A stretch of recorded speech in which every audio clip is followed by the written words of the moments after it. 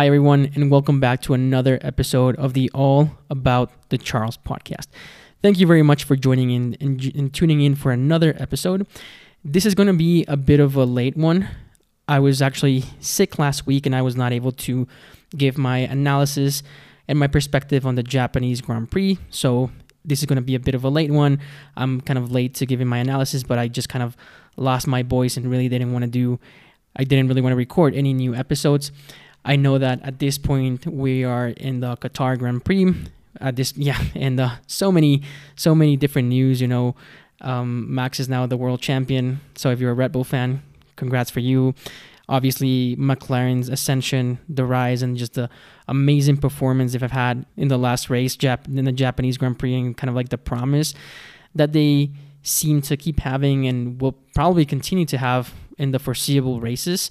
Now that we're kind of like we're going into the last few races of the season, I still think that, I'm going to get into this a little bit more, but I still think that there might be a few tracks left that will definitely play more into McLaren's hand, into their setup, maybe getting them better performances than, both Ferrari and Mercedes.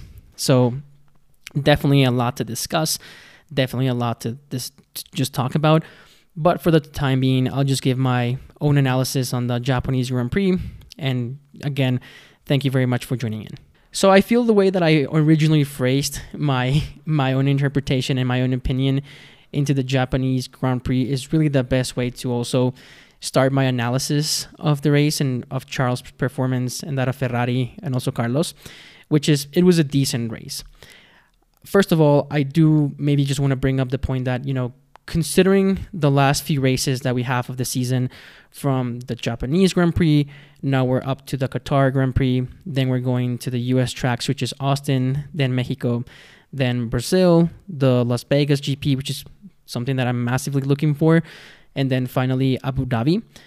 I think, first of all, just kind of like thinking about the track layout, I think that Ferrari is going to be at a very big disadvantage from now until the end of the season, mainly because I feel like the only two tracks that will really play into their cars' setup and drivability will be the Brazilian GP, and I also feel it will be the Las Vegas GP.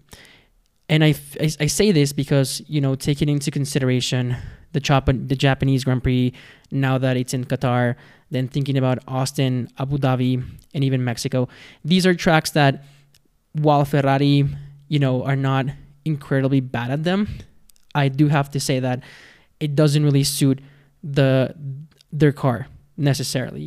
The fact that, at least from what I've been hearing from Charles, the understeering, the fact that it's the unreliable conditions and the stability of the car, the fact that a lot of these tracks are very much wind affected, and I think that the biggest weak point of all is just the tire degradation for all of them, I think are all really tracks that are playing into the most difficult and problematic aspects of Ferrari.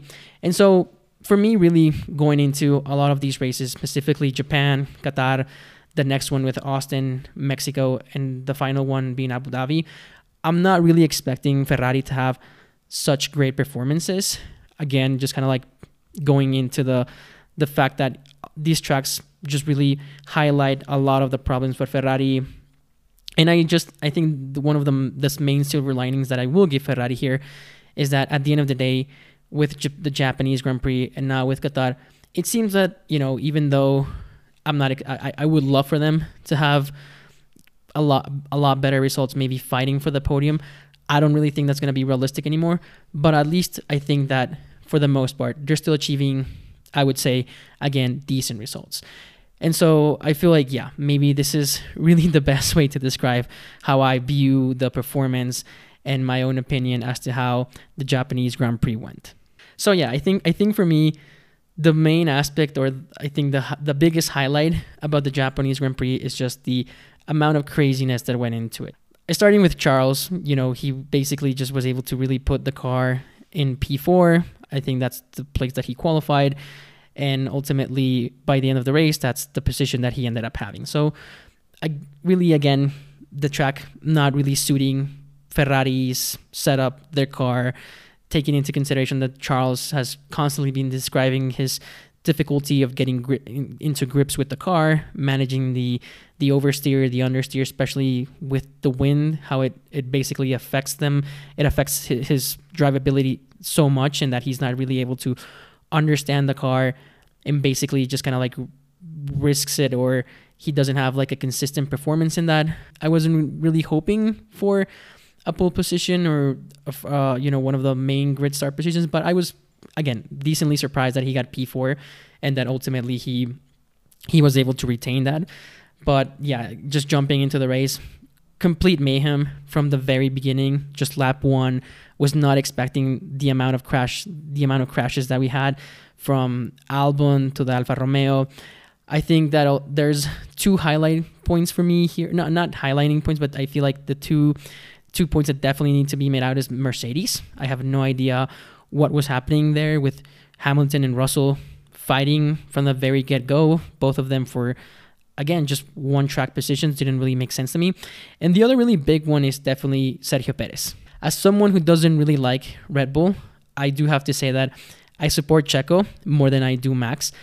But I feel like it just needs to be said, there's really no way to say this. I just have to say that I feel like Sergio's driving style right now is incredibly poor. I mean, sure, lap one, at the beginning of the Japanese Grand Prix, lap one was not his fault. He got sandwiched in the mix. Charles didn't have the best start with the medium tires. He was almost passed by Carlos. So I was obviously glad that Charles was able to keep P4 in the beginning of the race, and I think he had a really good stint even when the safety cars came out. I think that also Ferrari was able to have like really decent pit stops for both Charles and Carlos throughout the race, maintaining them to like 3 seconds every time that Carlos and Charles went into the pit stop. So again, really pleased with that performance, really pleased with the fact that Charles was able to maintain P4. I was ultimately sad that Carlos was not able to really pass Russell or Hamilton for a higher position. I definitely feel that he did deserve that. But again, like good game, good strategies, or at least copying strategies from Russell and Hamilton in using the DRS train to protect Hamilton from Carlos. And ultimately, it paid off for them. But still, I think just thinking about the race in itself, I was a bit surprised by the fact that Mercedes were fighting against each other. Not really sure what was happening in that. Team cooperation didn't seem to be at its best. And I think that maybe, again, I think that maybe at the end it came a bit more together for them, with Russell more or less just accepting to help Hamilton fight off Carlos. I think that there could have been a bit more there, maybe if they have worked a little bit better, or if just they didn't really get into the whole fighting situation from the very get-go. But yeah, I was a bit confused by that. It definitely interested me, but not as much as, Checo's performance. I mean, again, lap one was not his fault. Obviously, he had to come back into the pits to get a new wing, to get new tires, and then again, just kind of like going out into the race. I feel like you can see that I feel like his levels of confidence is really dropping. He was very much a man set on just trying to, like, again, try to make up places as much as he can. But as he kept going, he almost crashed into Magnussen, and then ultimately, no, he actually did crash into Magnussen, which for me was just kind of like the immediate moment that I was like, yeah, his style of driving, he knows that he's got an amazing car. He knows that he can maybe pass a lot of other competitors on track, with the fact that he's driving the machine, that rocket machine that Red Bull is. But for me, his crash with Magnussen was just a completely poor demonstration of his performance right now in Red Bull. I mean, I think he tried once to send it kind of like in the curb to Magnussen, didn't really work out. And then the second time, again, completely crashes into him, and just basically he causing him to once again pit, go in for a new front wing, new tires. But at that point, I think even for Red Bull, they were more or less thinking that the race was done. It was just kind of better for him to retire the car. And then, like the whole massive, I'm not even going to say problem, but the whole situation or the whole event with him having to once again jump back in the car to serve that 5-second penalty so that it wouldn't be transferred into this week's Qatar Grand Prix. Just, again, a massive amount of confusion with what the hell was going on there. And I think the one point that I did get by watching the race and kind of like hearing the commentators, Will Buxton and I think, a lot of the other commentators in F1 TV is that I think this is, as much as it hurts me to say, I do have to give credit to Red Bull. It is definitely evident that those guys have read the rule book of Formula F1 back, from front to back cover at least 3 times. I was not aware of the fact that, any driver after they DNF'd or retired from the race could even, there was even a remote possibility that they could even jump back into the car and restart the race, even though I think, when Checo came out, I think the graph said like something like 6 laps, which I think was completely untrue. By that point, I think Checo was out for like at least 10 laps, and so for me, this is, as much as it pains me to say, it does show that Red Bull is just that team that really have it figured out, or at least that they really have done their homework. I mean, it's kind of obvious with the fact now that Max Verstappen is the world champion. The sprint shootout for Qatar is done now. So if you're a Red Bull fan, congrats for you. I'm not sure if you're going to be listening into this because obviously this is not a Red Bull show, but congrats to you. But it's just hard to see, it's just hard to see this huge amount of success going into Max's side and the fact that Sergio is just kind of there in the sidelines. It's hard to watch, it's hard to see. And I think for me, really, that was kind of like the 2 main highlights, or not highlights, but kind of like the 2 main events, the whole Mercedes fight, and then just the huge underperformance and the poor demonstration from Perez that for me really were the main facts of the Japanese Grand Prix. And while I know that this show is mainly focused on Charles, again, I don't think there's really much to say other than the fact that I think I'm just happy that Ferrari was able to put on a decent, strong performance, that basically Charles kept his P4 position from qualifying into the race. He had a really good stint on the medium tires on the first start, and then a really good stint, a really good second stint on the medium, and then putting on the hard, just kind of like, again, keeping his head down, really good in terms of drivability. I think for him, it was really a smooth race, which I think, again, is a great silver lining or a great result for Ferrari, especially, again, considering the fact that tracks like these, I don't think, or the last few tracks that remain for the season, are not really going to play into Ferrari's hand. And for me, at least, just to see them have decent results, smooth weekends, just the fact that they can get a good amount of points for the Constructors Championship, for Charles's, his standings in the Drivers' Championship.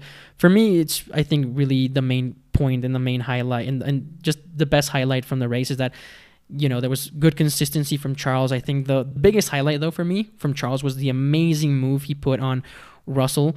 I don't know if anyone has seen this, but if you do follow F1 on Instagram, I know that there was a vote for best overtaking maneuver for the month of September, and I definitely said that, Charles's move on Russell has definitely got to be the best overtaking move for the entire month of September. So I really do hope that at least he gets that. At this point, you gotta celebrate the little wins that you get, especially if you're not Red Bull. You gotta celebrate everything because, unless you're Red Bull, that's kind of like what you have left. So really, really happy for Charles. I think that maybe one of the highlights that I could take away from the Japanese Grand Prix is that maybe Ferrari are getting, or at least they're starting to figure out a little bit more in each race, kind of like how to manage tire degradation. I feel like they're starting to understand a little bit more the car, going into races with a better setup, better understanding of like how they should, set up the car coming into different weekends, even here in Qatar. Again, I'll definitely be discussing that tomorrow once the race is over.